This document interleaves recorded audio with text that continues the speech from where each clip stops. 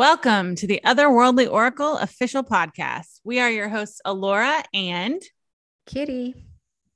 And today we're happy you're here. In this episode, we'll be talking about spell work, tips and tricks, how to manifest faster, substitutes in a pinch, and the things we've done that have paid off the biggest.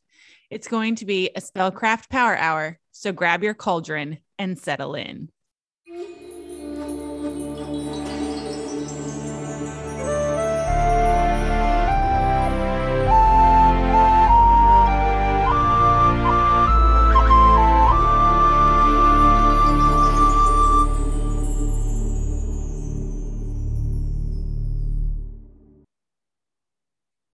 Ooh, cauldron. Kitty.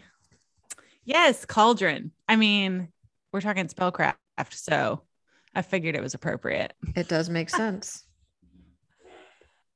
Okay, so what is the strangest thing you've ever done in a spell that was also extremely powerful? Well, I'm not going to give all of the deets, but I will tell you, and I don't know necessarily that this is strange, but once I used a hammer to break the chain of a necklace. It was basically used to break an unhealthy binding, so to speak.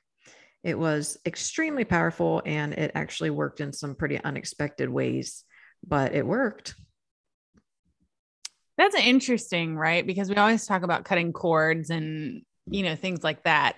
Mm-hmm. And there are cord cutting spells and all of that stuff, like the whole 2 candles thing. We've seen it on Pinterest and everywhere, but it is very popular right now. That's for sure. I know, but this is like a different type of sympathetic cord cutting that's actually physical.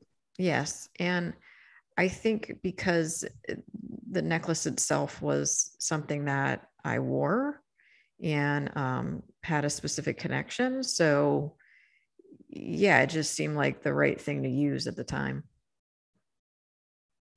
Awesome. How about you? Oh, I don't know if it's strange, but I would definitely say that some of the more modern creative things I've done have been really powerful in spell workings. So I think one of the funniest is I did a binding sweet jar, which I did that to gain permanent residency in Australia. But when I did that, I filled it with some interesting things. And one of the things I put in there was a Vegemite label. Because it said 100% Australian on it. So what is Vegemite? Oh my, what? I don't live in Australia. Oh my gosh. You've never heard that song, The Land Down Under? Vegemite sandwich.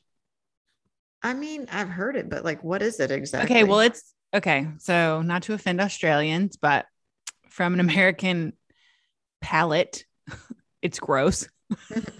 My husband loves them though. He eats Vegemite and cheese sandwiches all the time. It basically tastes like beef bouillon cubes that are mixed with beer yeast. Like that's the best I can explain it to you. Yummy. And it's not tasty to me. Doesn't sound like it. But it is uniquely Australian. Yeah. So that is why I included it in a spell working to gain permanent residency in the country of Australia. I love it. Very creative. All right. Yeah. So before we get deep into tips and tricks, let's talk about the components of a spell and the timing of a spell. Mm-hmm. So I think that you can break spell work down by like you're in an auto mechanic shop. Work with the metaphor. Don't hate. So in an auto mechanic shop, the first thing that you have is basically your workbench or tool bench or whatever, what have you. So this also applies to spell work, right? So where will you be building your spell work? Is it going to be on your altar? Is it going to be outside? In your kitchen. Those type. Yeah. In your kitchen. Where are you doing this at? Right. And in your opinion, I guess, how much does your venue for spell work play into your working? It actually plays. I mean, for me, it varies. Like I'll do it wherever I feel is most appropriate for that working. But yeah, it definitely, it means a lot. I mean, the setting, the energies around you add to whatever working that you're doing. Right. And I agree 1,000%. And especially like, so let's say I'm going to build some spell working on my altar. I also want to ensure that the energy there is at its most potent. Mm-hmm. So I will definitely make sure that that space is cleansed, charged, etc. Yeah. Before I like commence the work.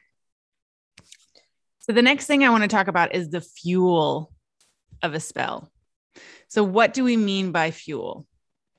So these would be your ingredients like herbs, oils, papers, even your personal concerns or, hair, nails, bodily fluids. That is your fuel. That's what I would say. Do you have anything to add to that? I mean, oh no, because I'm getting fuel confused with the ignition switch, I guess. This metaphor is interesting. Were you working on a car when you came up with this metaphor? No. Okay. Fuel ingredients like herbs, oils, papers. I mean, all of these things have their own energies that fuel the working, right? So no, I mean, anything that you use like that makes sense to me. Okay. So tell us about the engine.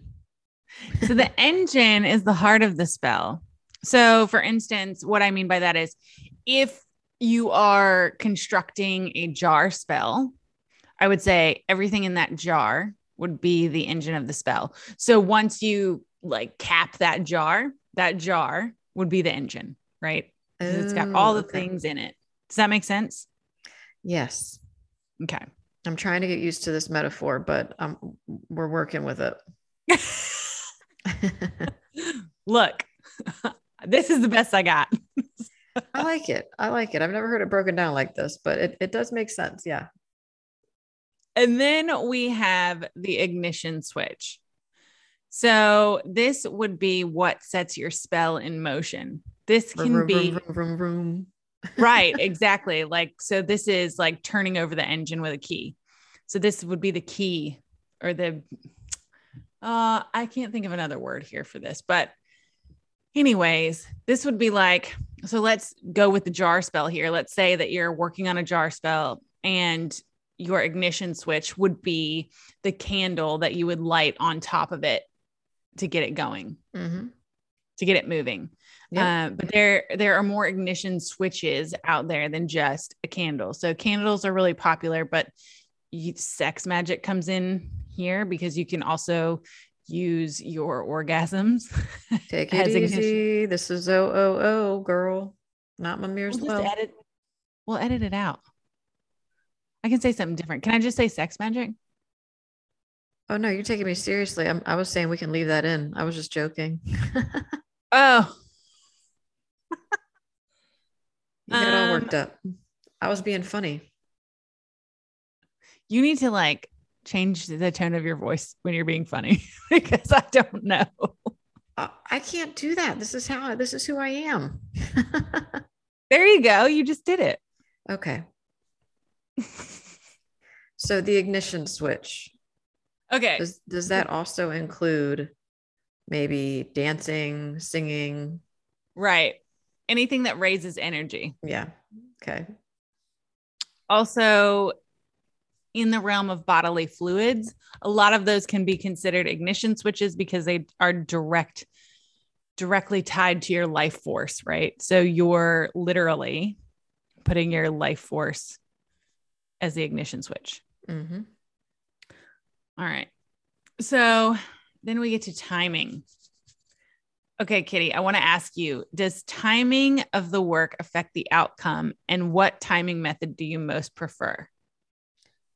I mean, I feel like a lot of people say that timing is super important, but I will say that I don't always go strictly off of timing. Like if I need to do something right then and there, I'll do it.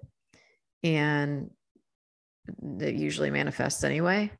So, for instance, I was doing a whole experiment where I was testing different workings out with planetary hours. And honestly, I didn't see any difference with it. It didn't help my workings. It didn't help make them any more powerful. So yeah, but I enjoy using moon phases and days of the week the most, as well as seasons, but I don't put like a strict limitation on myself with timing. Yeah, I think I'm in the same arena there. I don't, so timing is not as important as, well, at least in my workings, it's not as important as motivation Mm-hmm. because I have found that, then this is just a personal observation. I have found that spell work that I do out of want takes a whole lot longer to manifest than when I do spell work out of need. And there's a huge difference. Yes, I agree with that. So I will say though that I adhere most to the hands of the clock. So when the hands of the clock are moving upward towards the 12, that's when I will do workings to bring things in. Mm-hmm. And when they're moving down towards the 6, that's when I do workings to take things away. Yeah. And I feel like that works so much better and it's so much easier and simpler. Like I don't have to find an app to tell me what planet is where. And look, and I'm not saying that that's not useful. I'm saying that in my practice, it's not necessary. Right.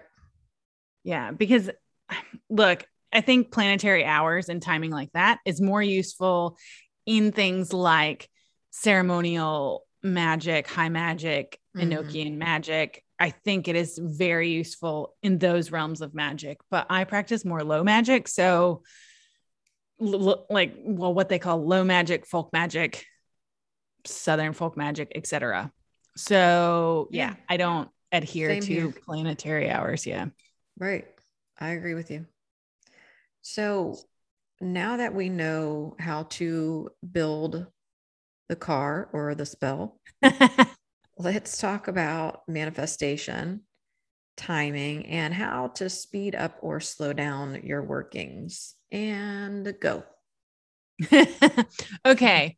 Well, the first ingredient that I would say, if you are wanting to manifest something fast or quickly or need it's urgent, I would definitely advise adding coffee or coffee grounds to the spell.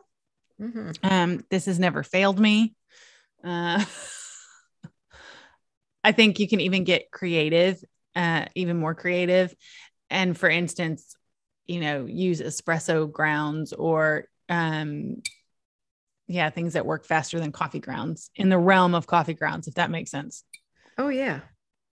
If you're a coffee connoisseur, like you could go crazy with it. Kind of like me with my different kinds of salt. Yeah, right. So I've never actually used coffee in my Really? workings. Really? You should give it a try. You know what I use? I typically use hot spices. That works too. Yeah. Cayenne, red chili flakes, pepper, Yes, that kind of thing. definitely. I also think adding wings or feathers. Now, look, we're going to go ahead and say wings or feathers that are ethically sourced. Mm-hmm. Definitely am not promoting the death of animals. So don't come for me. Also getting into modern creative witchcraft here. Red Bull and other energy drinks. Oh yeah. Can be added. It gives you wings, ethically sourced. There you go. I mean, we laugh, but it's sympathetic magic. Listen, we're going to talk more about this whole creative modern stuff because I love it. I think I don't want to get too much into it, but yes, exactly. We're going to talk about it more later. Also heating up or cooling off a spell. So heating up, obviously, stove, oven. Yeah. Cooling off. Yeah, open fire. Cooling off. We've got, freezer, refrigerator, cooler, chili bin, esky, however you say it in your country. And also size matters in this instance. So what I'm talking about is the size of the candle that you're using as your ignition switch, for example. So I think that, look, it definitely depends on what type of working you're working on. So if you're working on something that is a long-term working, that you're working for several days, et cetera, you obviously want to go with a larger candle. Right. But if you need something to happen now and you don't have time to work a 3 or 4 day spell, the time or the resources or the venue to do that, I definitely think that you can speed along a spell with using a tea light or a chime candle in a pinch. But I think the size of the candle thing is almost like I don't want to say it's a last resort, but it's probably one of the last things that I would fall back on if I felt like I needed something to work fast. Yeah. Agreed. So speaking of wings, let's talk about the use of animal parts sympathetically. Go ahead, Alora. Okay. So the sympathetic use of animal parts, I have always found that if I add an ethically sourced, i.e. already deceased animal part to my workings, that the spirit of that animal is then imbued into the working. So for instance, if I put a dead bee in my fertility work, the work is going to be imbued with the fertility of the bee and the strength of work ethic. Right. Oh yeah, definitely. I don't work a lot with animal parts, but I have used butterflies, bees, feathers, and spider webs before with great results. And I do have a shark's tooth that I found on the beach, as well as some bones in my charm set that I feel are powerful in their own right as well. Yeah, for sure. I was gifted I want to say it's a chicken's foot or a duck foot. Well, I think it was a duck foot, but I was gifted it, but it was painted and decorated to be a witch's foot. So I've had one of those. I have also been gifted a beaver tooth, which is pretty cool. Wow, that is cool. Yeah. And aside from, I think most of what you've said I've used as well, but also like moth and butterfly wings. Because let's face it, I mean, if you look around your house, 9 times out of 10, you've found a dead moth or butterfly because I think they're everywhere. Oh, what? I cry when I find dead butterflies. Oh, well, it's life. It happens. It's going to happen to everybody. True. But I think that they're great for transformation magic. Flying ointments too. Yes. Spider web. What do you use spider webs for? Oh, for me, it was for binding. Interesting. Mm-hmm. Yeah. Spider webs are great for, I think they're good I think they're a good all around ingredient because you could use them for bindings. You could use them for like creative projects. Yeah. Spirit, but also like spiritual, I don't want to say transformation, but like the spider is the weaver, right? And so is the witch. Yeah. Mm-hmm. Yeah. Yeah. So I think they're like one of those animal ingredients that's good in a lot of things. Definitely. All right. Let's talk about substitutions. What are the best substitutions that you've found to work as well or better than the original ingredient? So this one was kind of hard for me to answer, but I would say rosemary I've used for pretty much everything. So, but the truth is that I write all of my own workings, so I don't need substitutions. Does that make sense? Yes.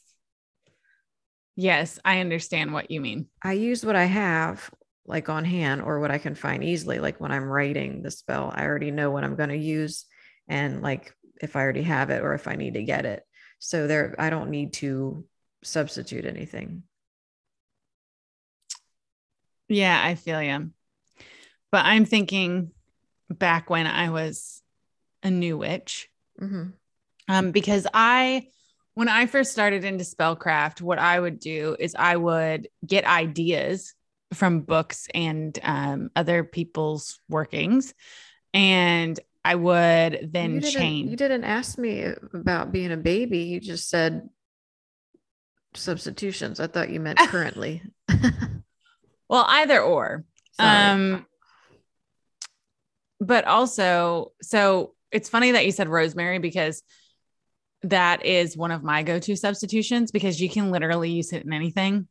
But I also, when I was a baby witch and when I started like getting inspired by other people's workings and then turning them into my own, before I fully grew into my own spellcraft, I would use Angelica a lot as a substitute. I find that it's good in most anything. Cinnamon was another one, but chamomile is another good one too. Yeah. But I think more than that, I think this is where a witch's signature spell ingredient comes into play a lot. Yeah. Do you know what I mean? Yes. So like, and we have a whole episode on that, folks, in season 1. I don't know. I can't remember what season it's in, but yes, there's a whole podcast called Witch's Signature Spell Ingredients. But I think that's where your developed signature comes into play, because if you're missing an ingredient, you can't find an ingredient, it's hard to find, or you're wanting to add a boost that is uniquely you, I think that's where a developed signature comes into spellcraft. For sure. I agree with you. Well, along the same lines of what we were saying, do you think crafting your own spells is more powerful than using the pre-written ones? So, personal opinion, yes. Okay, let me back up here. I think that very few witches come into witchcraft writing their own spells. And that's not a bad thing. No, it's not. Yeah, no, it's not. It's just an experience. Everyone does that. Yeah. And well, so not everyone, most people. Yeah. Like I said, it's very few that come into the craft writing their own spells just like immediately. Right. And I think a lot of that has to do with fear of doing it wrong or not getting the right format, or, it's it's not, it doesn't have to do with your magic. It has more to do with the technical stuff. At least from feedback I've heard over the years from new witches. But so I think that whenever you're starting out in spellcraft, I think using spell books or other people's work to inspire you is great. Yes. But I always encourage, even if you do that, I always encourage people to change things within the spell working. And if you're inexperienced and you're nervous and you're afraid, you're going to get it wrong and all that, which you can't, but if you don't want to mess with it too much, just change up a few ingredients, change up a few of the instructions and start there. Yeah. Great. What do you think? Advice. My beliefs are in alignment with yours. We're like the same human. Basically, but in different hemispheres. Because the world needs to. Right. Exactly. Oh my gosh. But yeah, I definitely, so my final opinion on that though, is that I think that writing your own spells is far more powerful than than using pre-written spells, but using pre-written spells to gain inspiration is not terrible. Like it's not a no. So yeah. Exactly. All right. So let's touch on creativity. I feel like creativity is a big part of spell crafting. For sure. I think a lot of folks get stuck in a rut with their spell crafting because they're not letting their imaginations inspire their magic. And conversely, the folks who have been the most creative with their magic have been the people who have actually taught me the most. Agreed. So I just want to give an example. Instead of doing the same old candle spell you've done 100 times, mix it up and do something completely different. And it might feel a little odd at first, but you'll be glad that you did it. And in addition, start using creative ingredients like Laura brought up, using Red Bull and energy drinks to speed up your workings. That might be something that you don't find in a book, but it's super creative. And I love that. Yeah, because nobody has put in a book that you should use a Vegemite label. Exactly. Work. And also another creative thing, actually, that a friend of mine over here in Australia, she was doing some money work, and over here, the basically like sprinkles, what we call jimmies or sprinkles in the States, over here, they're called hundreds of thousands. Yeah. So she put hundreds and thousands in her money work. I love it. I love that. I think it's great. I had a student of mine who was super, super creative, like right off the bat. She started out actually using things like bubbles and cat whiskers in her workings. And honestly, I couldn't get enough of her work. She'd come to me and be like, so I tried this thing. And I'd be like, yeah. What'd you use? Because she was just so like fresh to it, and just such a creative mind that she would think of things that I never would have, Right. Exactly. And I think too, like, I think once you've been spellcrafting for several years, you kind of get stuck in your comfort zone, right? Like we have those things that we know work. And so I think we're less willing to deviate in some instances. Yeah, I agree. But I think it's good to like go out of your comfort zone and create something new. Challenge yourself. I think that's always good. Yeah, there was a while there where I was like, every month I wanted to make something new, with my hands, whatever it was. And it was really just like motivating and cool. And now I'm kind of back to, I'm in a lull right now that I just don't want to make much, but we all go through that. Oh yeah, for sure. So what about crafting your own supplies and tools? this is obviously another part of being creative, and it's a big one, in my opinion, because the time and thought and energy that you put into those tools that you're crafting only adds more of your power to your workings, in which you use those tools. And when I say tools, I mean, it could be, you know, a carved wand that you made, or an oil that you made in the kitchen, or any ingredients. Yeah. Yeah. If you make Yeah. them, I think it's best. Honestly. Yeah. Go ahead. Oh, I was just going to say, yeah, I made my own wand from, I want to say it was ash. So I think too, if, well, especially in my personal practice, I think if you are in a practice where types of wood are important, things like that, you definitely want to source your stuff to match what aligns with you. Mm-hmm.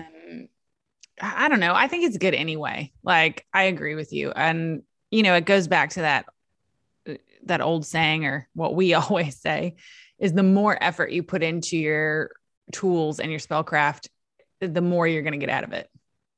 Yes. And there's going to be, like I said, times where you're going to want to put a lot of energy and effort into this stuff, and other times where you just want to like kick back and read a book. It's all good, all of it. All right, local plants. Now, this Mm-hmm. one I want you to talk about because I'm not very good at this. So, local plants in your spell workings. For me, I think it's been a big part of my practice for many, many years. And it's just super powerful. I can't even begin to tell you. Some of the plants that I work with that are native are mallow, Spanish needle, beautyberry, sea oats, saw palmetto. I could go on and on. Most of these ingredients, most of these plants, I'm not going to find on a metaphysical shop. You're not going to find online easily, at least. And Right. so that's what makes them special. They're unique, and they're also unique to your area. So they've soaked up all of that energy from your local landscape and the elementals in your area. Your And genus loci. exactly, exactly. So, and obviously you want to be ethical when you harvest these things. You don't want to take it from land that's protected. You don't want to take too much of a plant when there's only a small amount, and you know, things like that. You don't want to uproot a plant either if there's not a whole lot left of that plant. You want to give that plant, you know, the ability to keep growing where it's naturally growing Right. already. Right. Yeah, So, it's yeah. not that I haven't done this. I have done this. I just don't do it a lot because I live in a genus loci that has nature things that I know nothing about. So while I Well, have used while I have used like bottle brush leaves that have fallen off of a tree, you a learn lot by of, getting out there, and you know, you see an interesting plant that has some berries or a weird flower to it or something, and you take a picture of it and you go home and you look it up. And if you're still not sure, I mean, you can always get a like a guide, a plant guide, or even ask like a local nursery. yeah, and that's awesome. It's just that here, a lot of the fauna, I'm sorry, the flora, a lot of the flora here is sacred Aboriginal flora. Mhm. So it's not as easy as going because you can easily disrespect an entire culture Yeah, by using a plant that you're not supposed to.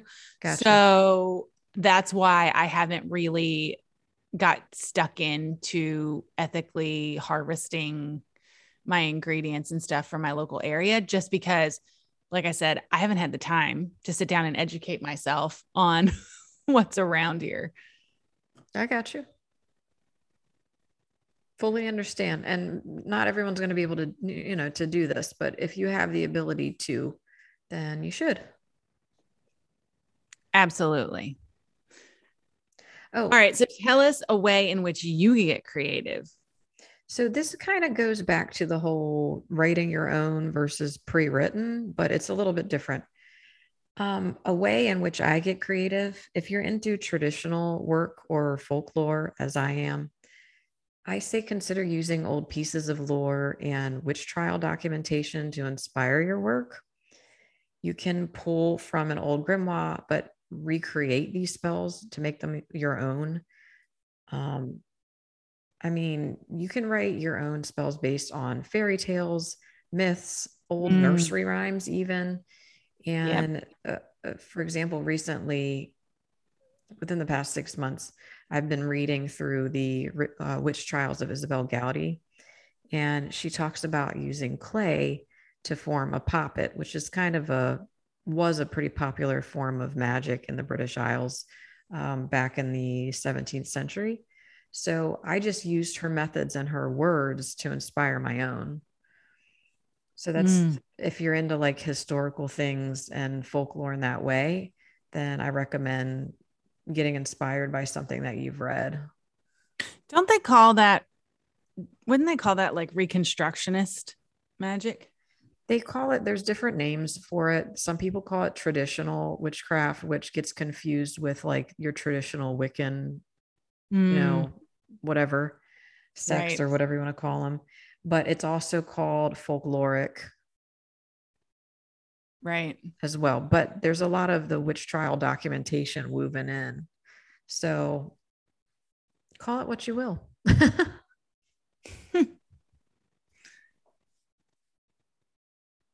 All Okay. right. Are we Let's going to go go back back. to the car metaphor? Yes, we're going to go back to the car metaphor for a hot second. So, let's talk more specifically about fuel. So, like we said before, the fuel is the ingredients that go into the working. Mm-hmm. But I think actually I think down here we're talking about the ignition switch. Yeah. So this is why I said the meta. I got kind of lost in the metaphor earlier. It's probably because Okay. I've never been like in a car shop. Okay. So ignition switch. So tell us some unique ways to ignite a spell that aren't necessarily something you would instantly think of. Well, I think a lot of what we hear nowadays, what a lot of people say is you have to sit and visualize, visualize, visualize. And that is great, but you can do other things to flip the ignition switch, so to speak. Some just even doing anything that you enjoy, like physically playing an instrument, writing, dancing, painting. I mean, the energy you put behind it in your own special way is what's gonna make it powerful, basically.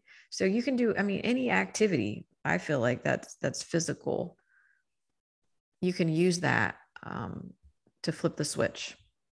Right. And I think, well, I think that's important to mention because there are people out there who literally don't have the ability to visualize. Yeah, I Like agree. that's a thing. I know. And that's okay. So, You don't have to be able to visualize. If you're struggling with that, don't even worry about it. yeah, because you can dance, you can write, you can play an instrument, you can all kinds of stuff. Like it doesn't have to be visualization. Yeah, because I mean, everyone learns differently too, right? And it kind of goes into if you're a visual person, are you auditory? Do you feel, more? I mean, you can use that to your advantage too. So if you learn by hearing, maybe using music as a way to fuel or to turn on the ignition switch, excuse me, would be like more up your alley than visualization. Yes, I agree. Okay. Okay, let's talk about spirits and spell work. Woo! Yeah. So we've touched on this a little bit before, and I don't mean to get preachy about it, but I've heard a lot of witches in modern times say they do not work with spirits in their magic. And which I think is a shame. it is. And for those of us who are more animistic, I consider ingredients and tools to have their own energies, which to me, it kind of makes them having their own spirits in a way. So if you're using ingredients and tools, you're still kind of working with spirits anyway, to me. True. Otherwise, what is even the point in using these things at all? I mean, if you're not acknowledging the energies there, then what's the point? And it's the same thing when we hear it's all about intention. It's all about intention. I agree with this, but I want to vehemently add to that and say it's also about the energies you're putting into it, what sources you're pulling from. And, you know, if it was only about intention, anytime you blew out a birthday candle, your wish would always manifest. And let's just be honest. Good point.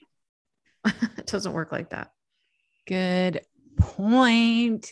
Excellent point. Yes. So I the agree. spirits can help you turn on the ignition switch as well. Yes. So I guess we can back up and say another way to ignite a spell is to invoke your spirits.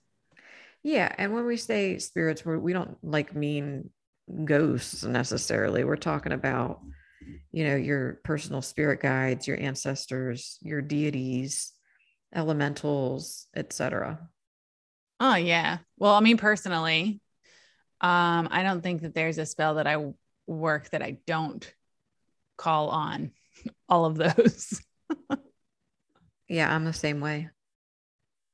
Yeah. Just bring them all in, you know, what the heck? It's a party. Yes, I agree. And I think that a lot of witches forget that if you're always using your own energy to fuel a spell, you're going to be so drained. Yeah, you hear it all the time, you know. Oh, I did this and you know, I put all my energy into it and it's like, well, did you call on any of your ancestors? How did this work out? And yeah, if you're using your own energy all the time, you're going to be drained all the time. Mm. So why not call on your allies? Yeah, exactly. I mean, they're there to lend you their energy. They can carry your wishes into the ether for manifestation. They'll provide you with messages and dreams. They'll guide and protect you. I sound like an infomercial for spirits. Why not work with the spirits? Give it a shot. Call 188. No, I'm just kidding. But it's true though. I mean, I don't know. I can't like being who I am and in my own practice, I can't even imagine a practice without spirits. Like that's just, I can't do it. And I'm not hating on anybody, but to me, it just sounds boring. Well, I don't know about boring. It's just like I said, being who I am and in my own practice, I just can't even picture it. I think it's because we're a little more old school though. And, you know, Well, maybe that's true. I don't know. I didn't say old. I just said old school. Yes, yes. Don't forget that, people. Okay. So let's move Yes. on to disposal or Yeah. preservation of a working. Mm-hmm. So, depending on your intention, you want to either keep the working around for a while or dispose of its remnants in the right fashion. And Alora actually wrote an entire article on how to dispose of your remnants that you can find on otherworldlyoracle.com. But do you want to go ahead and just give us a few examples of maybe like the intention of the spell work and then how to dispose of it? Yeah. So if you're doing a banishing work, you want to get rid of the working as soon as possible because, hello, we're banishing something. Exactly. So getting it off your property is priority numero uno. Trash it or bury it on the other side of town. Conversely as well, like Well, never mind. That's a whole other podcast episode. Okay. If you're doing money working, if it's manifested, but you'd like to keep that energy around, bury the remnants in your yard, typically in the east. Some people do the west, but I do the east. I don't think the east makes more sense to me. Yeah, I agree. Yeah. I would go east. Because you want the sun to continually rise on that. Well, not only that, but in the west, like, yeah, we're talking about things going out. Right. Yeah, west. Just go with the east, people. The east. Or actually, you could even bury them in the north. And the reason I say that is because if you want that money working to be long lasting, I would go north. True. Okay. If it's a positive working and you can reuse the materials like a crystal or a jar, clean it thoroughly, like soap and water, and then cleanse it before you reuse it. Mm-hmm. So I'm sure that you guys all know or have seen probably at this stage, people using incense to cleanse their jars and so forth. I will reuse materials depending on the working. Yeah, agreed. Like we said, if it's a positive working. Yeah, if you're trying to banish anything or whatever, I'm not reusing any of that stuff. Right. You can also send remnants into moving bodies of water, bury them in other places like graveyards or forests. If it's biodegradable, leave it in the woods, or you can trash it. Yeah, but definitely, like we said, there's a whole article about this. But you definitely want to ethically dispose of your spell remnants. Right. Exactly. Yeah. So I think a lot of people forget the disposal part. Yeah, right. I think it's kind of important. Do you know how many working this is gonna sound so bad. How many workings that I have in bags or baggies, like all of the remnants, because I haven't been able to properly dispose of them yet. I'm sure I have at least a couple in some drawers of mine. So I get you. Yeah, like I'll find this bag and I'll open it up and I'll be like, what? Oh yeah, that's right. Oh, see, you're better than I am because I pulled some out and I'm like, I don't even remember what this was for. That's hilarious. Yeah. All right. Well, I guess we pretty much talked it through, built the car. We did. And now that Mustang is ready to fly. All right. So check out our dozens of articles on spells at otherworldlyoracle.com.